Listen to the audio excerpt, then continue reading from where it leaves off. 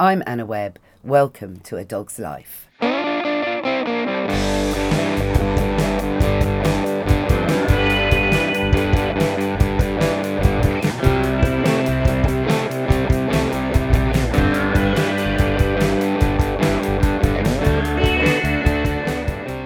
Mr. Binks, you know how much we enjoy sitting on the sofa reading a book together? Well, that's why we're zooming over to Hampstead to meet up with the author Jane Elson at our producers, and we're going to sit on the roof and have a chat about her latest book, Storm Horse, and her amazing award-winning book, Moondog.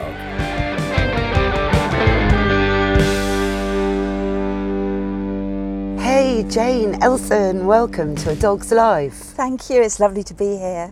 Oh, it's so nice to be sitting on a roof terrace. I know. And for Mike, my amazing producer, to lend us his roof terrace so we don't have to record on Zoom. Hurrah! Hurrah! No Zoom. Oh, well, you know, we've known each other through All Dogs Matter, really, for quite a number of years. Yes. And you're a children's author. Yeah. So imagine how honoured I felt when last year, during the grim lockdown, you invited me to host your book launch that obviously had to happen on Zoom due to lockdown. That was just such a lovely occasion, and it was lovely to have you. And to be able to do the launch from All Dogs Matter as well was really special, with Ira and you hosting. It was turned into a really good conversation about dogs, didn't it? It really did. It really did, actually. And Moondog has gone on to win awards and be translated, hasn't it? It has. I'm really excited to have won the Spellbinding Cumbria Book Award.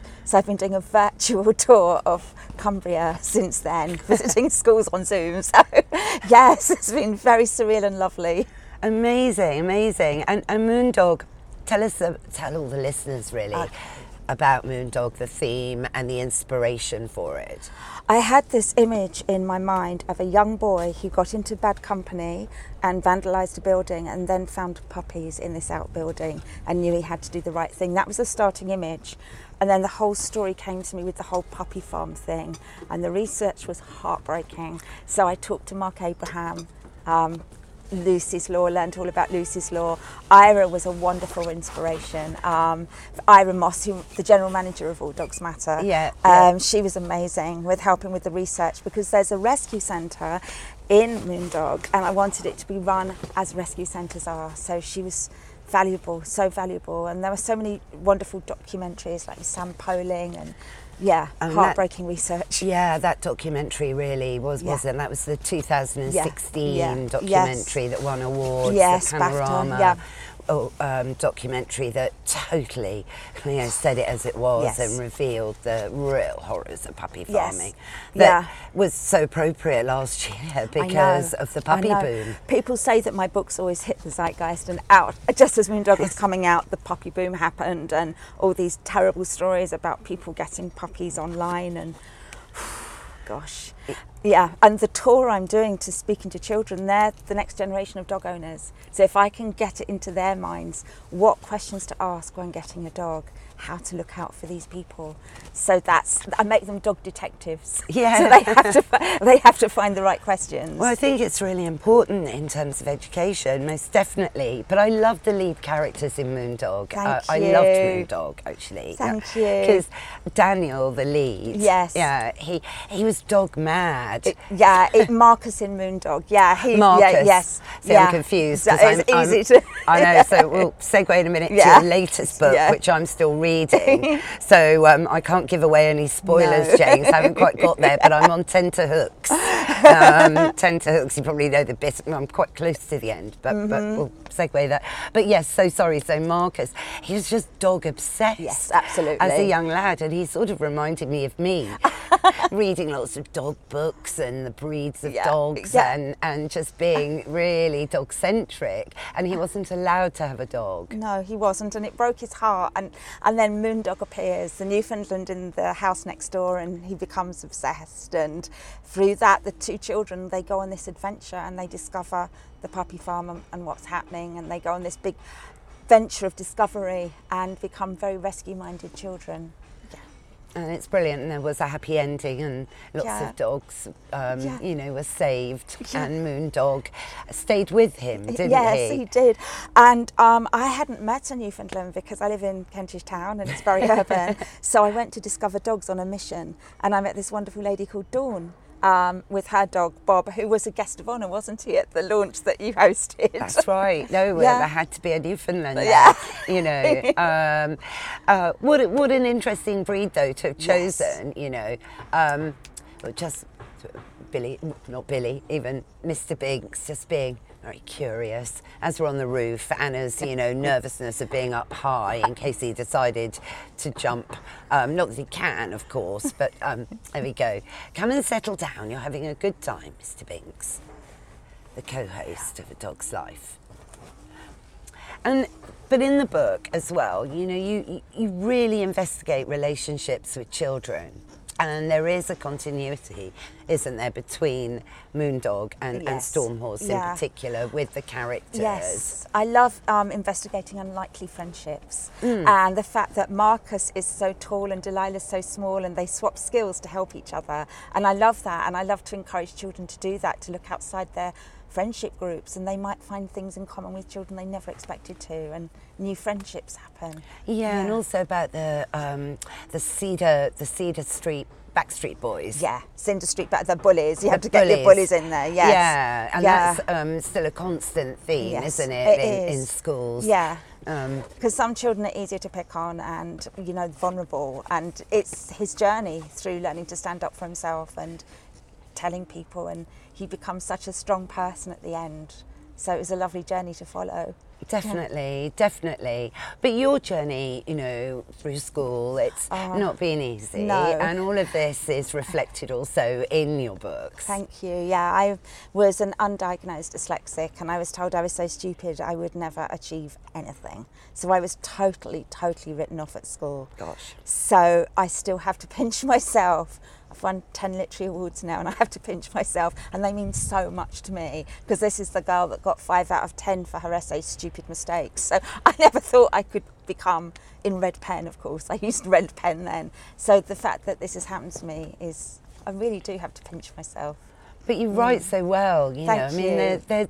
I suppose they're not really children's books, are they? It's a bit like when you go and see a Disney cartoon. Yeah. There's so many levels that you can, you know, absorb from Yeah, it. so they call it middle grade, so it's 8 to 13, but so many adults read my books, so many, and teenagers, and I love that when different people have read it and said, oh, I didn't expect to enjoy a children's book for that age group, and I absolutely loved it, and then they go and recommend it to everyone. And also, because my books are about issues, I love the fact that adults read them, because they can put them in front of a child who needs it. For instance, Will You Catch Me is about a child of an alcohol dependent mom, and so many adults have put that book in front of children who needed it.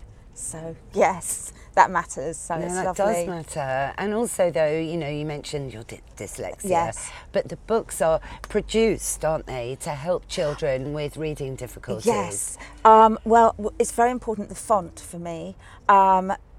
So Moondog, we chose a very dyslexic friendly font so that it's easy on children's eye. And yes, Stormhorse. So we went to a lot of trouble with this. I'm so proud of it.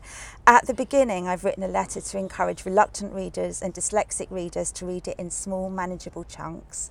And we've chosen a dyslexic friendly font. And also Michelle Brackenborough, who is a genius designer, she's put wonderful designs to break up the words so that there's never too much before a child comes to an illustration, which makes it more pleasurable for them to read. Yeah, sure, Yeah. but also pleasurable for a grown-up. Yes. I'm whizzing through Stormhorse. Thank you. And again, it's got a similar look to the front cover. Yes. So, you know, you've got a series coming out. Yeah. This will sit very proudly Yeah. alongside Moondog Yeah. as, you know, a Yeah. definitely themed Jane Definitely. Elson. Thank you. Keith Robinson did the artwork on the front. He's such a beautiful illustrator.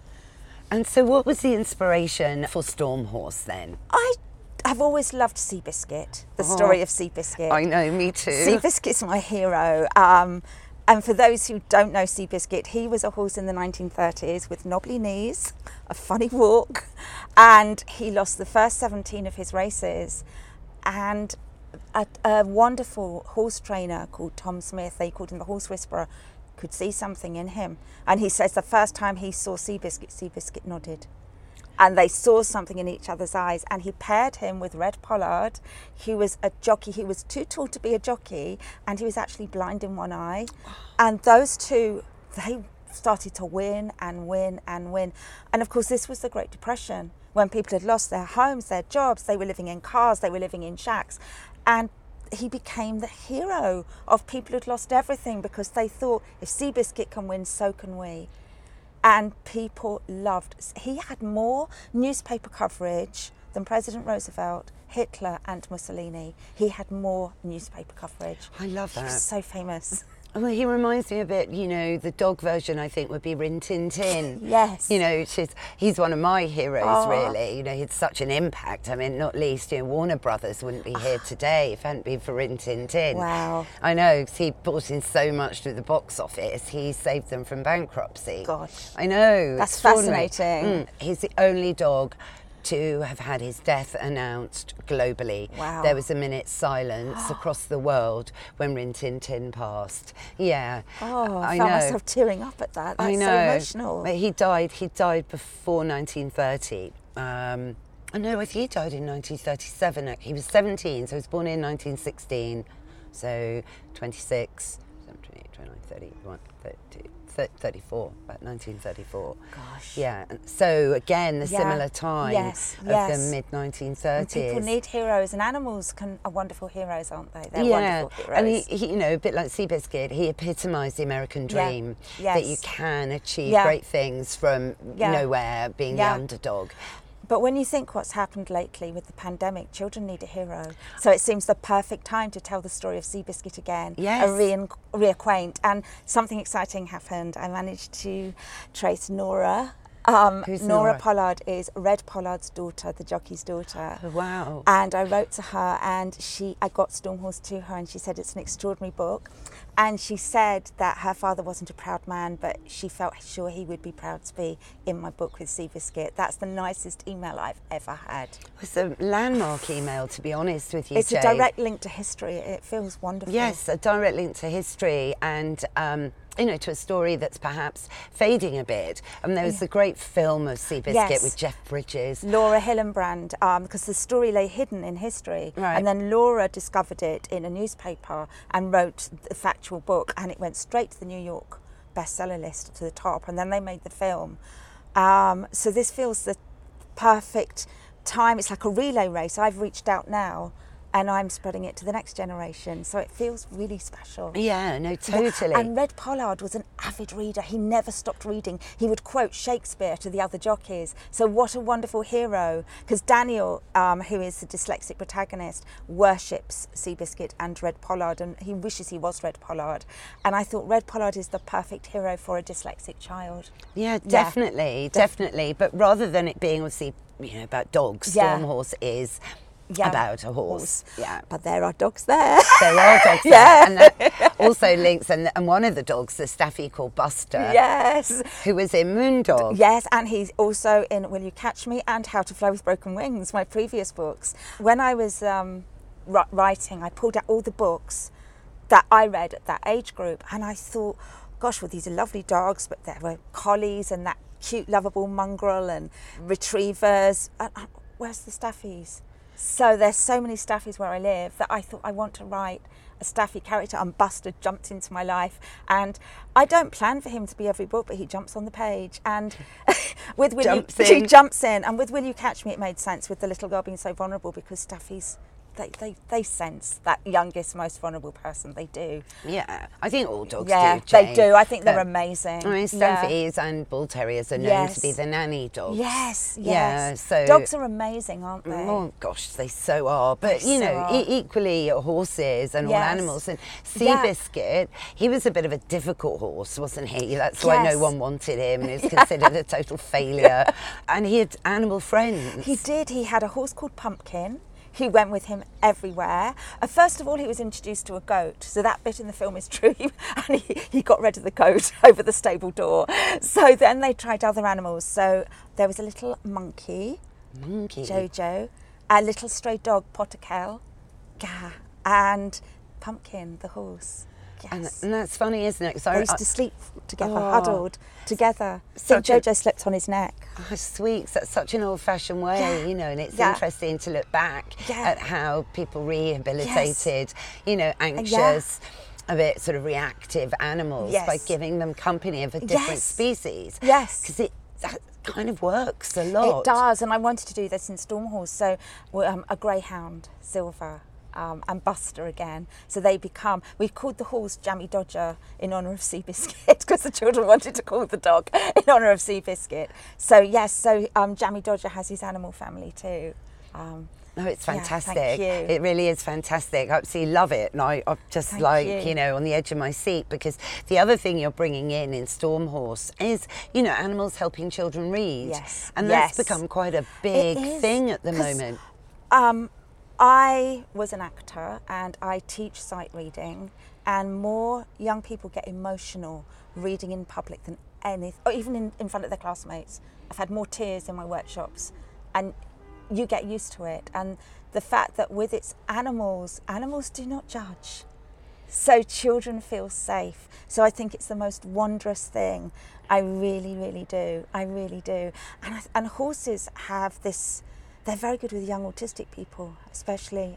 You know, I've read and learned, and I think they have so much understanding and empathy. Sometimes animals have so much more understanding than people, don't they? Well, they really do. They sense it. Well, they do. They sense it, and they don't mind. No. You know, and they just want to help. And I think they do sense if you're a little vulnerable, and they see something of themselves in you. Yes. And absolutely, you know, riding for the disabled. Yeah, and, exactly. You know, and when I've got a young person over their fear of reading aloud, it's the most beautiful feeling, and I think, gosh, if only I could have had a dog or a horse there, I think they'd have got there sooner, to be honest. Yes. It is really interesting, you know, particularly lockdown and everything. We've all been so cooped up, and we've turned to dogs and other pets to give us the companionship. I used to read to my rabbit Flopsy and Did my you? guinea pig Tinker. Tinker. He was a little monkey. And I used to do my drama pieces to them and read to them. Oh, so sweet. I love guinea pigs. Oh, they're such characters. Yes, I had one called Squeak. Oh. I know, my dad built him this amazing hutch.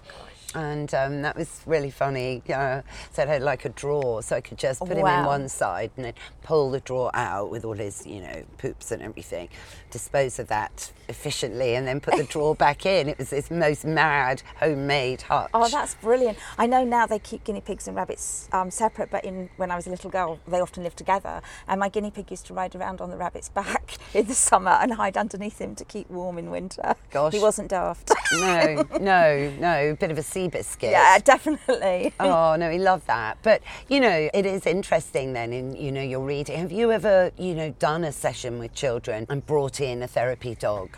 The school I did an event in this morning have 2 therapy dogs. Oh, wow. I worked at the Moat School for years and years, which is a school for dyslexia and other SEN, and they have a dog there. So the dog came into one of my sessions, which was really, really lovely. And did you notice a difference? I think, yes. I think children, it's a distraction, and the dog's not going to say, you've read that word wrong, or anything like that. Exactly. They don't care. They just like to hear your words. And in fact, my rescue cat was blind, and he used to love me reading to him because my spoken voice was his whole world. Aww. So, and they love laptops, cats. They love the warmth and the low hum they give out. So they, you know, he used to come and listen, and I used to read and loved it. They loved it, yeah. In fact, I show a picture of my cats looking at my laptop, and I put cats checking my spelling, and I use that when I'm talking to children, and they go, what? And I say, yeah, I can't spell. And then that leads on to the whole thing. But it's also, you know, a bit of triumph over adversity going on, I think, which in your books, which is that inspiration that things can change. You can move through a pandemic, get through to the other side. Yeah. The most exciting thing, there's an organisation called Women Beyond the Box, and it's so exciting that I was voted as one of the top 50 neurodiverse influences, which was really exciting. I wrote a letter recently, a letter to my young dyslexic self, which was on social media, and if only I'd have known then when I was 9 what was going to happen, and that the world would start to recognise neurodiverse brains, I mean, which is a wondrous thing, because we need all sorts of brains to work. Definitely, definitely. Otherwise the world would be a Yes. very boring place. Yes. Very boring. No, I think it's so inspired actually. But also, I guess it's brought you more in tune a bit Yeah. with animals through some research and, definitely. particularly going back into the Yeah. archives of Seabiscuit. I'm really jealous. Oh my gosh, I've spent about a year and a half researching Seabiscuit. Absolutely in love with Seabiscuit. But there's a horse called Winston who I visit, and he loves to lie down for a nap. And so the picture on the front of my book is inspired by Winston. And I just noticed the difference to my well-being when I'm with Winston, because he is so calming. So he was a big influence on me making a reading horse. Yes, Yeah. I really Yeah. love that actually. Because I think it's something to do with the size of horses, that you really can't be excitable around them. No. And they are definitely bigger than you and stronger. Yeah. And but then that brings out the gentleness, and I think it's Definitely. more magnified really, the energy between you and a horse. Definitely. I do agree Yeah. there in a way. They really do. And Winston is just such a gentle giant. Mm. He's so gentle, and it just makes me completely, whatever's going on with my writing and deadlines and everything, when I'm with Winston, calmness. You have to be in the Yeah. moment because, Yeah. a quick movement or Yes. something, it could Yeah. spook him, or you need Definitely. to really respect the horse. Yes. Yeah. I love animals. I know, absolutely. And I guess, delving deep in going back to Moondog and the puppy farming, Yes. Oh gosh. that must have been It was hard research. yeah, and also hard writing it, Yes. because Moondog wasn't all happy, was No, it? no. I mean, you cut it like it was. It's there was a important. death, wasn't yeah, there? I had to do that. I had to Yeah. be realistic. Yeah. I was caught 15 years ago. I was very, very worried about this little kitten in a pet shop, and I did what a lot of people do, rescue it from the and she died the next day. And that was my big journey, because I ended up at the vet's. Daniel Parry, he was so kind, 4 o'clock in the morning with my pyjamas and my coat over the top and this dying kitten, and he was amazing, and he told me to organise my thoughts. And he said, in a nice way, he said, right, what we need to do is tell the pet shop what's happened. They couldn't have cared less. They're no longer trading, thank God. But they just threw, have 2 other cats. And I said, no, I've come to tell you that the kitten had E. coli, so the other kittens in the litter might. Anyway, I donated all the stuff to Cats Protection, and they said you'd make a good fosterer, and that's what started me on the whole rescue. And then I met Ira and All Dogs Matter, and I love being an official friend of All Dogs Matter, and just changed my life getting that little kitten. So little Crayon, she has a legacy.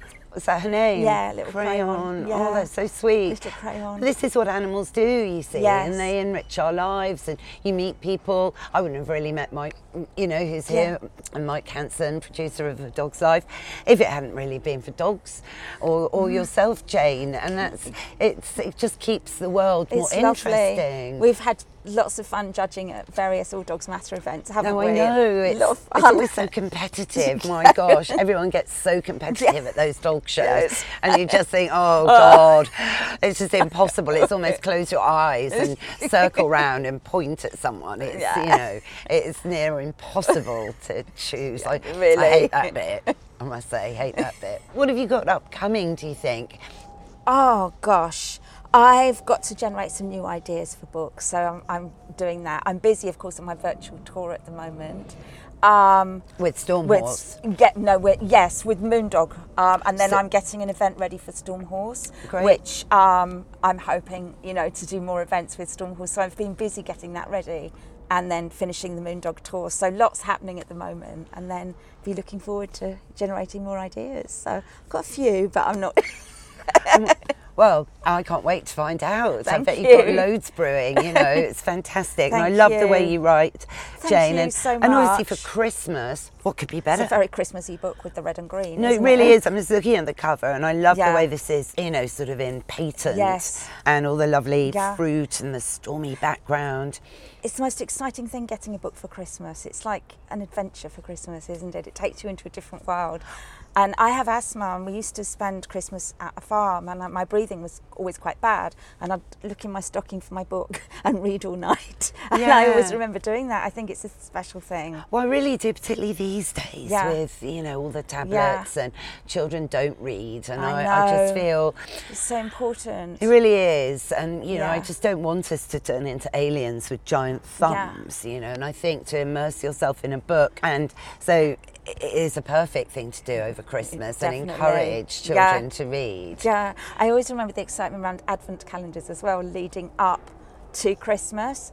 And I know some people have a different Advent calendar every year, which is lovely and fun. You can do that. When I was little, we had the same one, and I knew them all. I still knew what was behind that door, but it was still, I'm seeing Christmas tree again. I'm seeing Father Christmas again.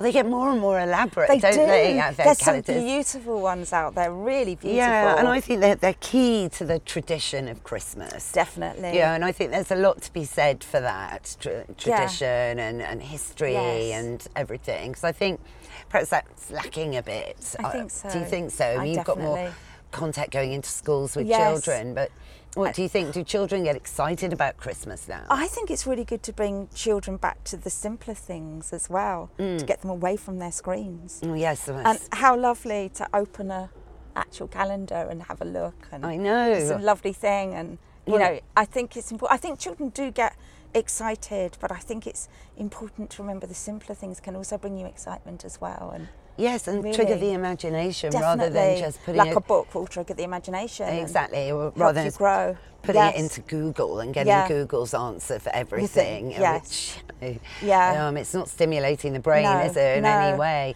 But it's the imagination, and I love the way as well, in your books, obviously Storm Horse is part of the family and so is Moondog. Yes. But Christmas is a big thing now for your pet as well. Yes. And that's, again, a lovely way of linking children to the dogs and the cats in the home with Advent calendars. Definitely.